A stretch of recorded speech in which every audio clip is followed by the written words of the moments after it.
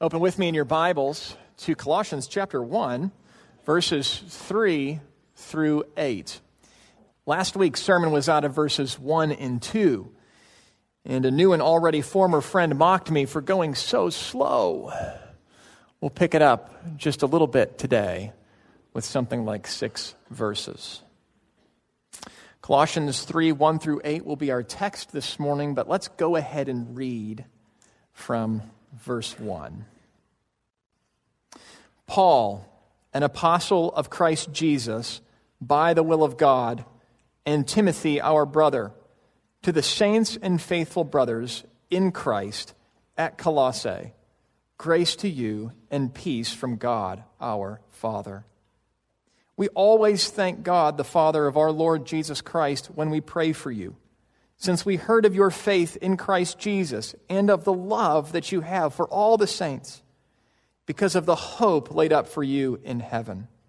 Of this you have heard before in the word of truth, the gospel, which has come to you, as indeed in the whole world it is bearing fruit and growing, as it also does among you, since the day you heard it and understood the grace of God and truth, just as you learned it from Epaphras, our beloved fellow servant. He is a faithful minister of Christ on your behalf and has made known to us your love in the Spirit. Thankfulness can easily become a formality. I can think of 2 kinds of thankfulness like this, and they each have their place. There's polite thankfulness, the holiday kind, the kind for gifts. Who hasn't written a thank you note with an unthankful heart? I grew up receiving gifts from family around the country, and then I would write thank you notes. I'm not sure I was thankful for all those gifts. I remember at age 10 receiving the gift of a very tacky sweater knit by one relative, and I was just old enough to have a strong opinion about the sweater, and I wrote a thank you note to that nameless relative. So we know of that kind. Sometimes the gift didn't satisfy a need or a want, but we say thanks, thankfulness as routine. So that's polite holiday thankfulness. And there's friendly everyday thankfulness. It's good gestures of thankfulness for small things. Thanks for the Coke. I sure appreciate it. You say it and forget it, and you mean it in the moment, but it's an everyday kind of thing. It's thankfulness as rote. Someone offers one thing and you say, thanks, maybe even without thinking of it, but it's a good thing to say. More meaningful than the first polite holiday kind of thankfulness, but not terribly meaningful, nevertheless. Well, this letter to the Colossian church begins with a customary, polite word of thanks. It was customary in letters like this to address your audience with your name and then who your readers were, and then to say some word of thanks. But Paul's deep feelings of actual thankfulness hijack this custom in letter writing for deep and beautiful and needed words of thanks. It is not a rote thing for Paul or a routine thing. This is a deep spiritual reflex of thankfulness that we see on the page. He says he is always giving thanks. And how can he be always giving thanks? From where does one get a supply of anything for which to give thanks all the time? He says he thanks God through the Lord Jesus Christ. Jesus in all his fullness fills us up so that we overflow with thankfulness to God. And we could call this Godward all the time thankfulness. Godward all the time thankfulness. And it's a miraculous kind of thankfulness. God has given us big and satisfying gifts. He did it in the garden, and yet thanklessness toward God is the hallmark of humanity. In fact, thanklessness is the very heart of humanity's problem. I don't think we usually think of the human problem as a problem of thanklessness, But consider Romans chapter 1. For although they knew God, they did not honor him as God or give thanks to him. But instead of giving thanks, they became futile in their thinking, and their foolish hearts were darkened. Claiming to be wise, they became fools, and exchanged the glory of the immortal God for images resembling mortal man. Thanklessness toward God emerges from the heart that sees man as greater than God. And the slide we rode as humanity from life to death in the garden had a name, and it was called thanklessness. But Paul here thanks God. So we should listen in. And what's it based on? Well, probably not his circumstances. Those were actually pretty subpar. Paul is not living the dream. He's living in chains, and he may very well be living under a death sentence. His circumstances are bad. And you may not be living the dream either. And you may not be living under a death sentence, but you live in a world marked by, and you have a life marked by the indicators of death all around you. You may feel its traces in a broken relationship or trouble in life. There are Christians this morning displaced due to the flooding in Houston. What difficulty. We must pray for our brothers and sisters in that city. And that may be a parable of your life right now, flooded with trouble. But even if your life is filled with the best that this world has to offer, it is still not living the dream. It is still far short of all that God would have for us in Jesus. Paul here has something that allows him to overflow with thankfulness in the hardest of human circumstances. So here's the question for the morning. Why is the Apostle Paul, who wrote this letter, thankful? Why is Paul thankful? What is it that God is doing through Jesus Christ that overrides, that eclipses his circumstances? And we're after more than his intent here. When we read the Bible, we're not merely after curiosities like, why did he write that? And what was he thinking? And why is Paul thankful to God? We're after imitation here. But consider that Paul is expressing his thankfulness in detailed ways in order to spread that thankfulness in the lives and hearts of his readers. In next week's text, Paul will move from thanking God to praying for them to thank God with him.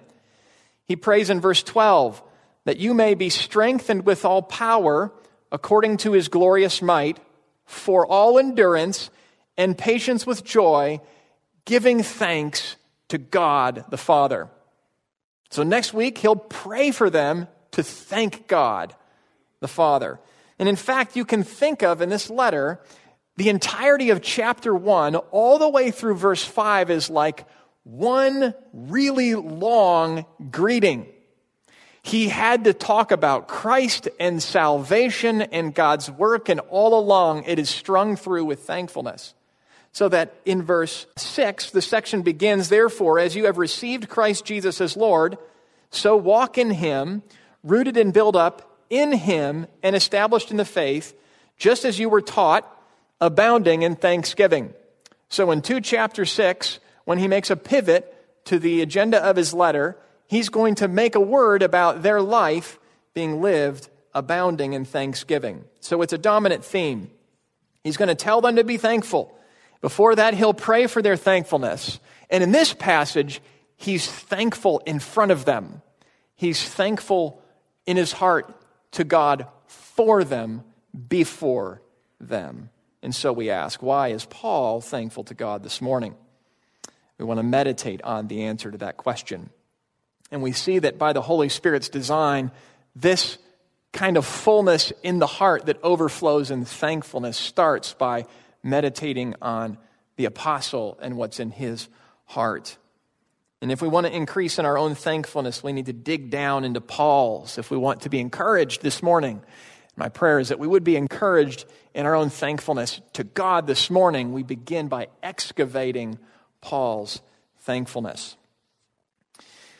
So, if you're a grump this morning, or if you've been a grump for a while, and you're in a grumpy season, Or if you're not grumpy, but you're cynical or discouraged and grumpy because of all the grumpiness around you or the grumpiness of someone around you, bracket all of that for the morning. That's a short-term solution, at least. Cynicism seems to fall earlier in life and later in life.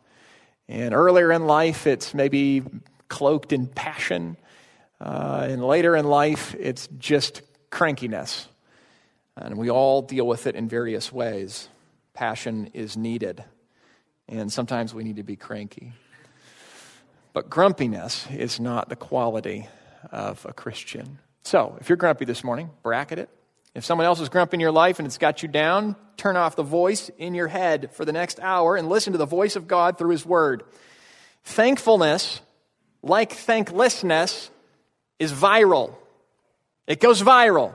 And that's why Paul starts with his thankfulness to encourage these readers and theirs.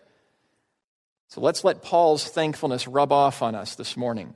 Let's excavate the fullness in his heart overflowing in thankfulness so we can examine our own hearts as we do so.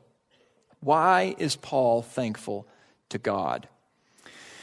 Well, there are many layers to this excavation site of thankfulness in this passage. But it cuts nicely two ways. What Paul heard about them and what they heard about God. Two clean cuts to reveal all the layers that are there. Why is Paul thankful to God? Our question for the morning. First, because of something he heard about them. Verses 4 through 5. What did Paul hear about them? He says, "We always thank God, the Father of our Lord Jesus Christ, when we pray for you, since we heard of your faith in Christ Jesus and of the love that you have for all the saints because of the hope laid up for you in heaven." From the prison floor, what eclipses Paul's difficult circumstances? It is hearing the news of the faith and the love and the hope of these Christians, believers whom he has never even met. He knows some of their names, no doubt. He hasn't spent time with but a few of them who've made their way to him. Epaphras, a friend and Colossian citizen, told Paul about the faith and the love and the hope of this church. And these are the kinds of things that get around. And Paul has been thanking God ever since he heard of that, he says. He's been thanking God for their faith, for their faith. This is their posture toward God. Faith is a word that could use some definition. Paul is not thanking God for faith in general. Every human being has faith. Kids have faith in their parents. They believe the word of their parents generally and trust in their goodness generally. A basic authority on which to build their lives.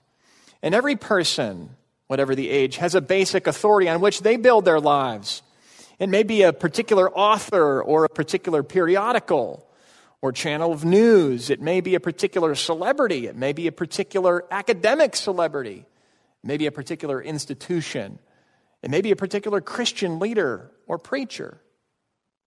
Well, if you're new to the Bible and to Christianity, you have faith in someone too. And if you're not new to the Bible and Christianity, that doesn't mean that our faith isn't in the right place. The faith that Paul thanks God for here is faith of a specific kind. It's faith in a very specific object.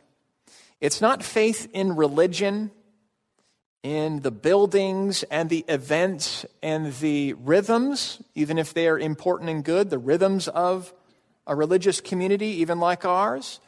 It's not faith in our religious action, something that we say or do for Jesus even, be it a prayer or walking an aisle or going to church.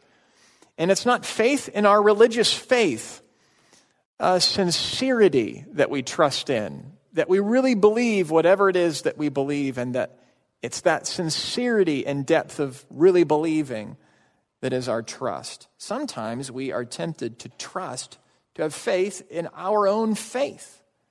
The object of the faith here that Paul is talking about is very specific. It's very important. It's faith in Jesus Christ. We always thank God, the Father of our Lord Jesus Christ, when we pray for you, since we heard of your faith in Christ Jesus. And so I pray for you this morning that your faith is not in religious ritual. It's not in this religious experience this morning. That it's not even in your faith, but that it's in Christ himself. That's their posture toward God. He thanks God for their faith in Christ Jesus. And he continues, verse 4, and of the love that you have for all of the saints. That's their posture toward one another. Our posture toward God and our posture toward one another have always been linked. They were linked when Adam sinned in the garden and then blamed his wife. They were linked in God's covenant with Moses, summed up as love for God and love for neighbor. And they were linked in God's words through the prophets against spiritual idolatry and corresponding injustices against the widows and the poor. And they're linked for us if we're in Christ, where the world will know that we're his disciples by our love for one another. This love has three features. Watch me here. It's love for all the saints. It's a love for Christians specifically that he's reflecting on. We love the men and the women in our lives that do not know Christ, but there is a special affection that we have for one another as the family of God. In the same way that there's a special affection that you have that's distinctive for maybe your biological family, there is a special and distinctive love that Christians have for one another as God's people. What did this look like, Paul? Love is a little vague.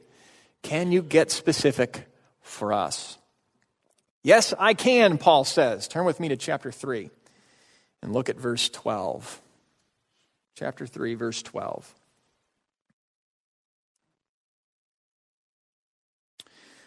Chapter 3 is given largely to an unpacking of how the Christian life and change in our lives and Christian ethics works in the Christian life. And here he gives some commands. He says, put on then, as God's chosen ones, holy and beloved, compassionate hearts, kindness and humility and meekness and patience, bearing with one another, and if anyone has a complaint against another, forgiving each other, as the Lord has forgiven you, so you also must forgive. And above all these, put on love, which binds everything together in perfect harmony. In chapter 3, he fans the flame of their love for one another. He calls them beloved and appeals to them for this kind of way with one another. But maybe these are the very kinds of things he's actually already heard about in some measure. He's saying he's heard of their faith and their love. And if what he describes sounds hard, let's ponder a moment what kinds of saints he's talking about. Back to chapter 1.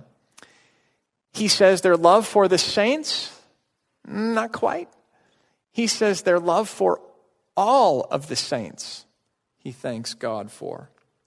All of the saints. This love is particular in that it's for saints, but it's universal in the sense that it's for all the saints. The kinds that are your age and the kinds that are not your age. The kinds that dress like you and the kinds that don't dress like you. And the kinds that listen to your music and that don't listen to your music. That speak with your accent and don't speak with your accent. That share your ethnicity and don't share your ethnicity. That share your interests and that don't share your interests. That share your socioeconomic bracket and those that don't share your socioeconomic bracket. Am I reading too much here into the word all? Maybe that's not the point of emphasis. Maybe he means to be inclusive, but he isn't quite making it this sharp of a point. No, I think that's exactly the kind of love he's talking about. Look at the end of the chapter in verse 25. Paul speaks of his calling to ministry, an appointment from Jesus personally on the road to Damascus, where Jesus put him to a particular task. He says he was called to make the word of God fully known, the mystery hidden for ages and generations now revealed to the saints. To them, God chose to make known how great among the Gentiles are the riches of the glory of this mystery. And this church in Colossae was made up of Jews and Gentiles.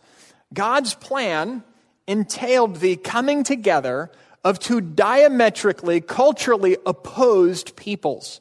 We'll talk a little bit about this in a few weeks, but you don't get more different than Jews and Gentiles in this context. And Paul is thrilled to hear of their love for one another across all of their fantastic differences. He is overflowing with thankfulness. These groups are now the church, the one body, and they're loving each other. And Paul thanks God for this because Jesus saved him in order to put him in the service of this very mission, to see the Gentiles come to faith and see there to be one new humanity in Christ. And those early Christians were not to have a low threshold for fellowship with one another over cultural matters. It's not wrong for Christians to gather for corporate worship in culturally distinctive ways. Every worship gathering in our own city or the world shouldn't be a melding of every imaginable preference, if you will, either around the world or in our city. We live in an unusual time and place where many cultures may be present in one city at once. But this principle can be abused in service of very fine and elevated preferences. Cultural differences with people in one body are not a trigger for finding another church family. There may be a variety of legitimate reasons to go to another church. No, the cultural differences are often and usually a trigger for the hard work of loving your church family and demonstrating the beauty of what the gospel can achieve in the life of a group of people who have differences. In fact, we could even say that it's good to find a church with people not like you apart from Christ. And some of you are here in a bit of a stretch. You might say, this place is way too traditional, but I love the people, and they're Christ. And you might say, this place is way too edgy, but I love the people, and they're Christ. And I've heard all that, actually. And I love it. I love it. And it's hard, you say. It's hard, because everyone isn't exactly like me. Well, yes, I say that too. You are hard too for me. We are all hard for each other. This is why Paul is so thrilled that their love has made it all the way to him. But the church has always been spiritual work. When we show up, we are showing up to work on Sunday morning. It is difficult to show compassion to one another. And it is difficult to be humble as he commands us. And it is difficult to be patient with one another. And it's difficult, listen to the language Paul uses, to bear with one another. Are you having to bear with somebody in the room right now? That's normal church life. And that's the glory that you bring to Jesus in bearing with one another. Us bearing with one another is not a sign that we have problems. It's a sign that we're saved sinners on our way to meet our Lord, bearing with one another in love as we do. And it is difficult, may I say this, to forgive one another when we have a complaint. It's so easy in our sin to nurse a complaint, to love a complaint, to hold a complaint, to bring up a complaint. Years later, it just feels good. It's weird. That's our sin. But we forgive one another. There are things that happen between us that never find the light of day after they're forgiven. And no one will know that knows the two of us. There are things that happen in church life that once forgiven, they just don't come up again. And it's not because we're having to hold our tongue. It's because we've genuinely moved on. This is what we do. We bear with one another and forgive one another. And that takes great humility and patience.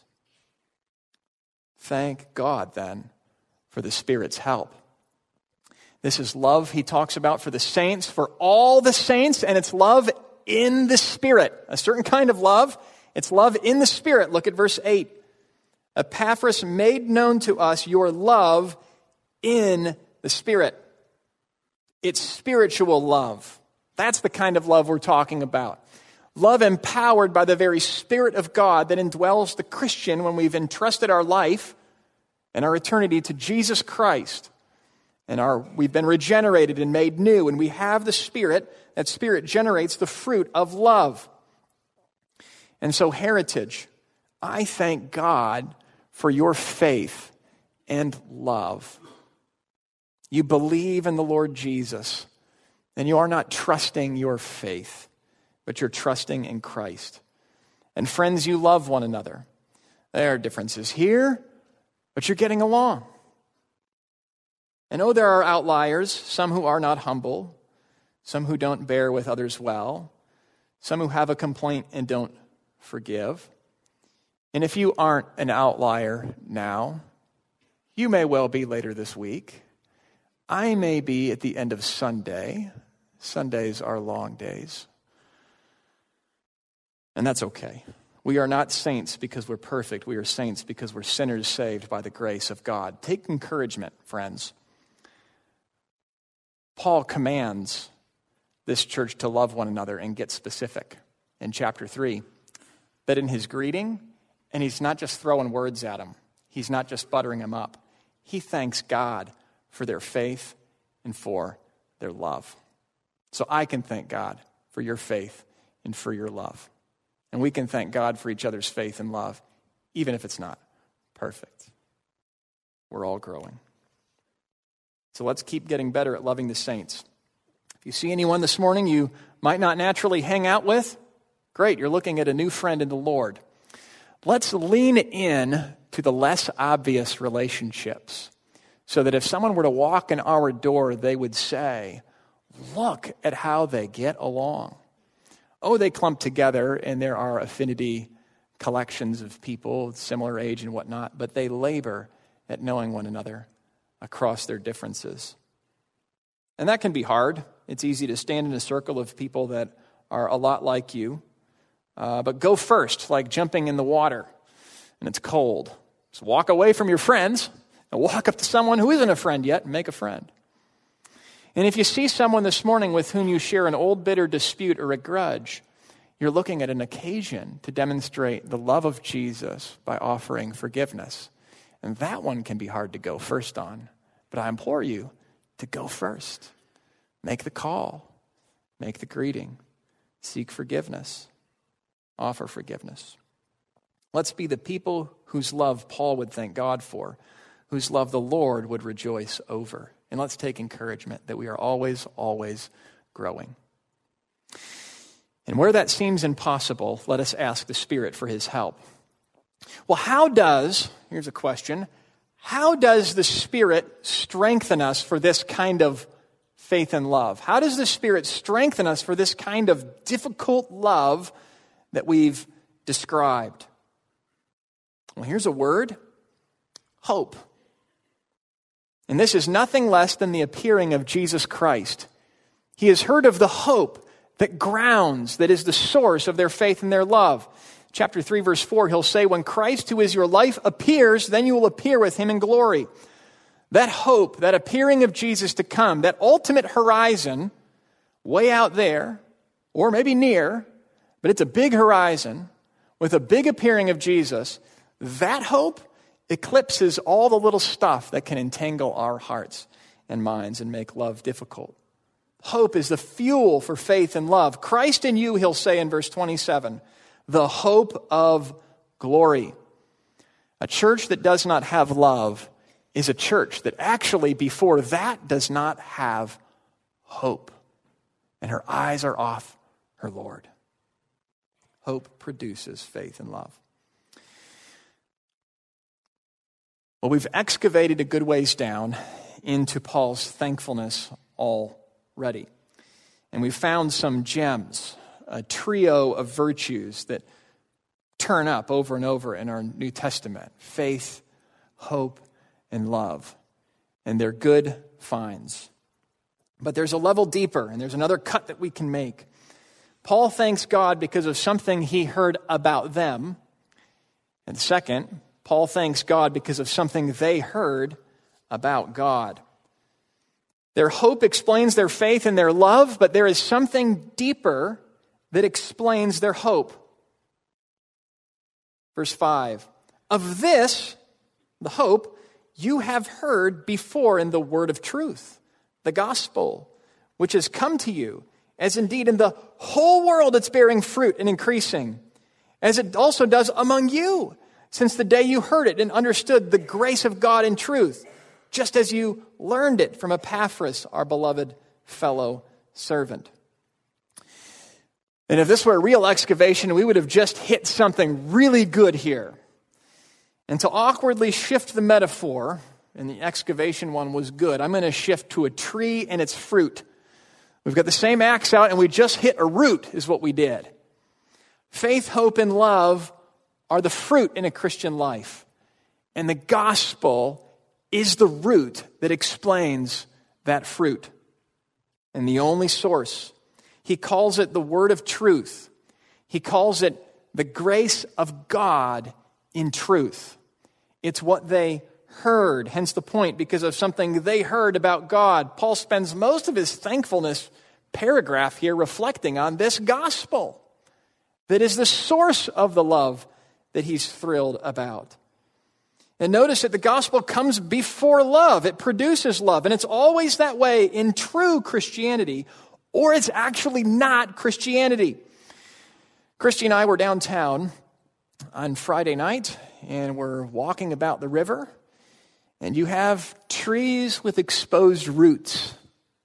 It's cool. Have you seen the one?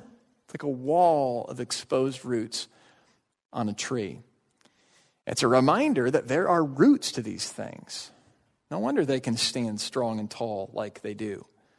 They're invisible. They're easy to forget. And when it comes to trees, I'm happy to forget the roots. I have more important things to think about than unseen anchoring and water collection systems for plants.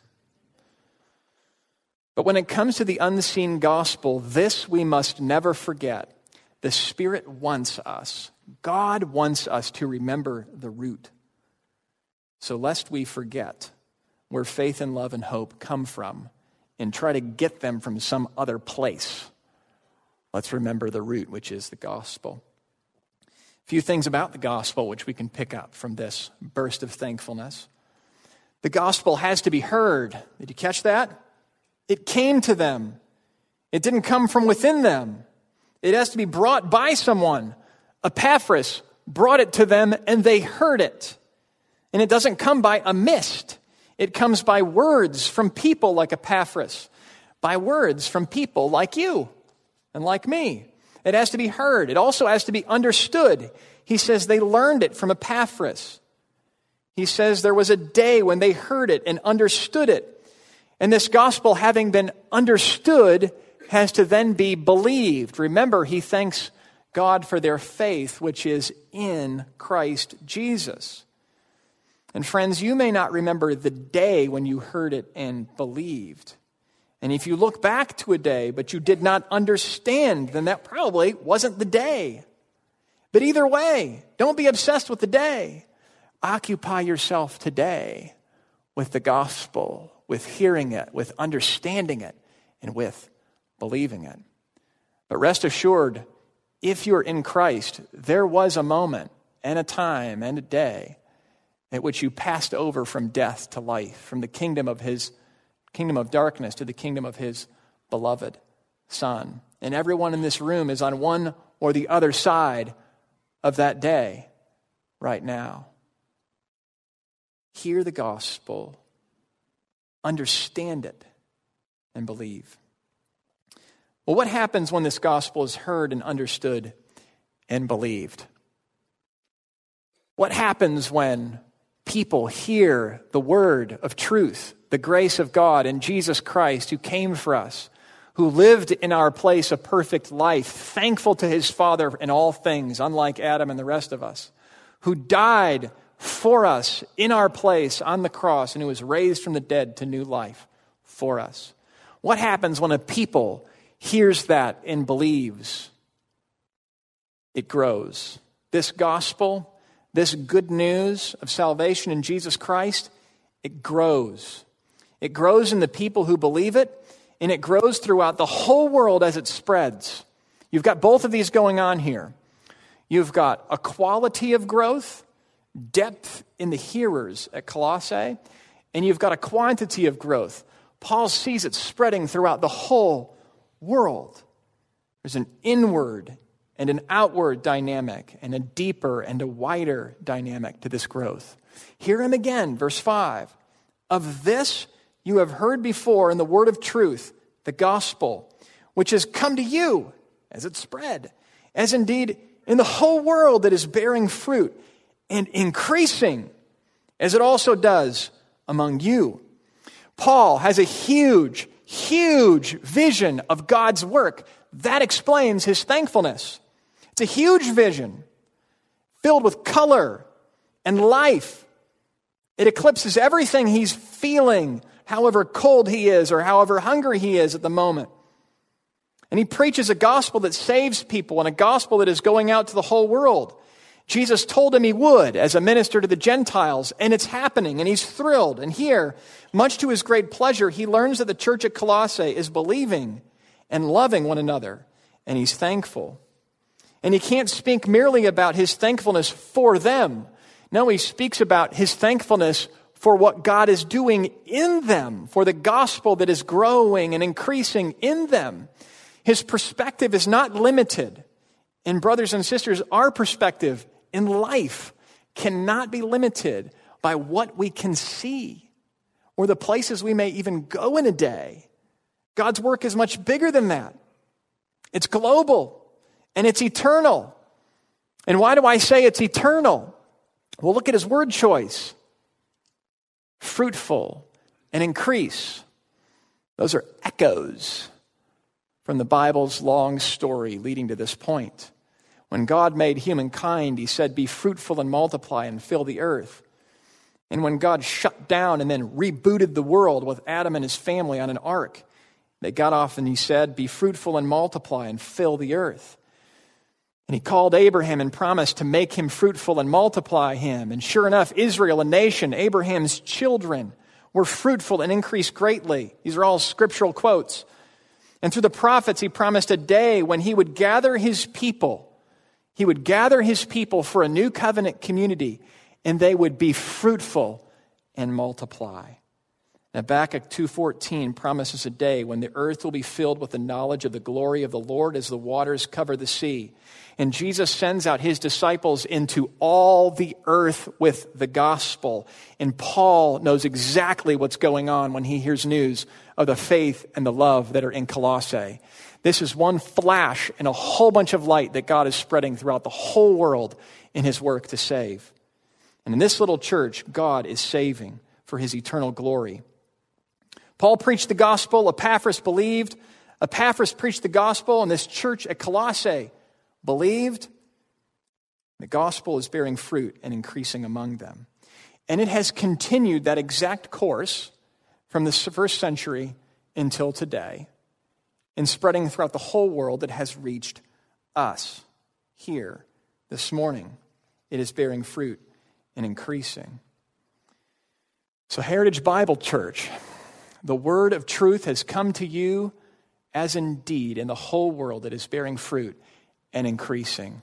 So it bears fruit and increases among us. And our little stop at the intersection of these busy roads is just one gospel stop on the gospel's growth throughout the entire world. And it came to this place when some saints, including some of you, were meeting across town and decided they needed a building because the gospel was growing among them. And even this morning, the gospel is bearing fruit and increasing in places and through preachers familiar to this church. And if you're new to Heritage, you're about to get a tour of a few of the places, not all of them, that preachers are preaching and churches are meeting that we're connected with. The gospel is growing in Malden, where the saints at Emmanuel Bible Church will hear Christ proclaimed from the book of Joel this morning, from Brad Baum. The gospel is growing in Brighton, Colorado, where the saints at Redeemer Bible Church will hear Christ proclaimed from the book of Colossians, preached by Matt LaCava. And the gospel is growing in New York City. We're at First Baptist Church, New York City. Christ is proclaimed from 1 Timothy in a sermon by Matthew Hoskinson. It's growing and increasing. And the gospel is growing in Menifee, California. The saints have been hearing Christ there proclaimed from the book of Acts by Tim Lovegrove. And the gospel is growing in Columbus, Ohio, where the saints at Calvary Bible Church will hear the gospel proclaimed from the book of Joshua by Eric Sipe. And it's growing in Alexandria in the D.C. area, where the saints at Grace Church will hear Christ proclaimed in Romans, where they pick up where they left off from last week by Jonathan Matthias. And the gospel is growing in Salt Lake City, Utah, where the saints at Gospel Grace Church will hear Christ proclaimed from John 4:43 through 54 in a sermon from Danny Brooks this morning, who is filling in there. Hard at work, increasing and multiplying the gospel. And that's just in the States. Jonathan Farmer is out there, Mark Hansen is out there, and there are others. These are just a few that come across my desk in the last few weeks. Others are out there. The gospel is growing. And it's growing in you. There's an overflow room. You thought about that? That means there is not enough room for the people who pull into this property every Sunday to worship the Lord and sing with the saints and hear the word preached. Praise God for that. We've been retooling and rethinking the overflow. What a shame for a visitor to come and not be able to be in this main gathering. Good job at scooting in. Keep that up. Maybe just plan to sit in the middle of a row. You may make the difference in doing that between a visitor coming back or not. Who knows? And in the overflow, it's not a more intimate video venue for those who like a smaller place. It's an accommodation to a limitation of space on our property. We may need to rotate elder communities there to accommodate guests. Unless we want the growth to stop, we'll need to think maybe toward 2 services, one day a church plant. That's in our DNA. That's a good thing. Not announcing certainties here, just strategies. Not plans, but possibilities. If the gospel is growing, it's a stewardship for all of us. And this church has a history of leaning into hard and uncomfortable and difficult moves to accommodate and leverage and fling gospel growth and feed gospel growth. Let's keep it up. Here's another indication of gospel growth, of the depth kind. Shepherding groups. In the spring, 540 adults signed up for 37 shepherding. It's a whole lot of shepherding groups. I came here from a church about this size. That is a ton of shepherding groups. I'm thrilled about it. Praise God for your investment there. And they multiply too. If your shepherding group is healthy, you'll love one another. If it's really healthy, you'll be raising up a leader and multiplying the love that you know to spread it around, because that's what the gospel does when it grows. May God continue to grow his gospel through us and not around us, because he is growing his gospel. Now, we plant and we water, but God brings the growth. So we presume nothing. There are plenty of fine churches where God can, is, and will get his work done in our city. And if we don't need overflow in a few months, I'm not sweating that. In fact, it's possible with less transfer growth, if that were to happen, we could actually be smaller and the gospel be getting bigger through our church and our community. Have spiritual eyes to see these things. Numbers aren't a measure of success, and they won't be here. We can thank God for a full house, though. But it is worth considering how we might inhibit gospel growth. So, this will be a little cute. On the gospel growth path, there are several sheep traps. You ready for some sheep traps? Sheep traps for us to avoid.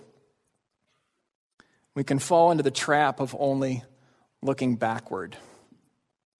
This is where a church looks back to days gone by as glory days.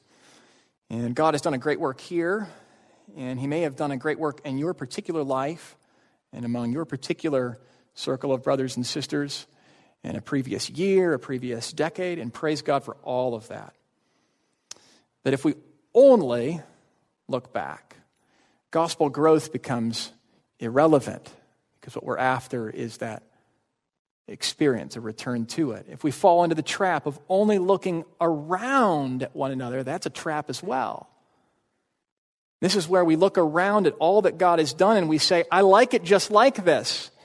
And we want to freeze-ray the church and freeze-ray our shepherding group or freeze-ray our circle of friends or freeze-ray our program. And here the gospel's growth becomes a threat to us. What we don't realize is that as soon as we're content with what we see when we look around, often it is the case that what we see begins to take on rot. A church can afford a few people content with what they have. We cannot afford and be a healthy church a whole lot of people content with what we have. So if you are happy with things exactly as they are, it may be that if you were to multiply that spirit, you'd actually lose it all. And that's kind of like fruit. And we can fall into the trap also of only looking forward. This is where we look forward with failing to look back and recognizing where we've come from. And here the gospel's growth becomes only a means to growth, which is the goal, and not gospel growth. So here's the problem with all those sheep traps, these sheepy tendencies that we have, to only look back, to only look around, or only look forward. The problem is not looking back or looking around or looking forward, but it is not looking back far enough. It is not looking around with spiritual eyes, and it is not looking far forward enough. And so when we look back in our church's life, we shouldn't think about how it was 10 years ago or 20 or 40. We should think in this church 50 years ago when we weren't a church at all. Even 2,000 years back, and then remember that the gospel was alive and well and bearing fruit and growing, and that's what we're a part of on the map of God's gospel growth work around the world. We're one tree in an orchard that is his gospel growth in the earth. And when we look around in our church's life, we shouldn't see merely programs or the people we like, but the deep spiritual work that God is doing. And when we perceive that spiritual work, we will want more of it if we're seeing it right. It's exactly what the perception of God's spiritual work in a soul does, is it makes you want more. It makes you want more. And it makes you willing to multiply for it. And when we look forward with the right horizon, we'll actually be looking together all the time at the glorious horizon of the appearing of Jesus Christ in his coming, which eclipses all of the smaller things that may occupy our little grumpy hearts. And I know all about grumpiness. I'm not after anyone here. This is where our eyes are. We look back all the way to the cross and God's great work there for us and all that it produces, so that as we look around, we see God at work invisibly, miraculously in the people among us through his gospel, which bears the fruit of love and faith. And as we look forward to the glorious appearing of Jesus to come, this is a perspective that makes sense out of Paul's thankfulness from a prison floor. This gospel growth perspective. And it's a perspective that is ripe for gospel growth. It's what Paul saw when he looked around, and it's what he wanted to impart to us this morning. So thank God for gospel growth, and do it out loud with one another, and let's let it go viral. Let's pray. Father, we give you thanks. We give you thanks for the faith and for the love and for the hope that is evident among us here, and that is growing and increasing and bearing fruit throughout the whole world. We thank you for the gospel. We thank you for all that you have done for us as sinners in sending your glorious Son to live for us, to die for us, and to be raised for us. Not merely to save us, but to utterly transform us, to save us all the way, to make us, we who were thankless people, utterly filled with thankfulness all the way down, because we see things right and we love the things that you love, and we rejoice in your work among us. It's in Christ's name we pray. Amen.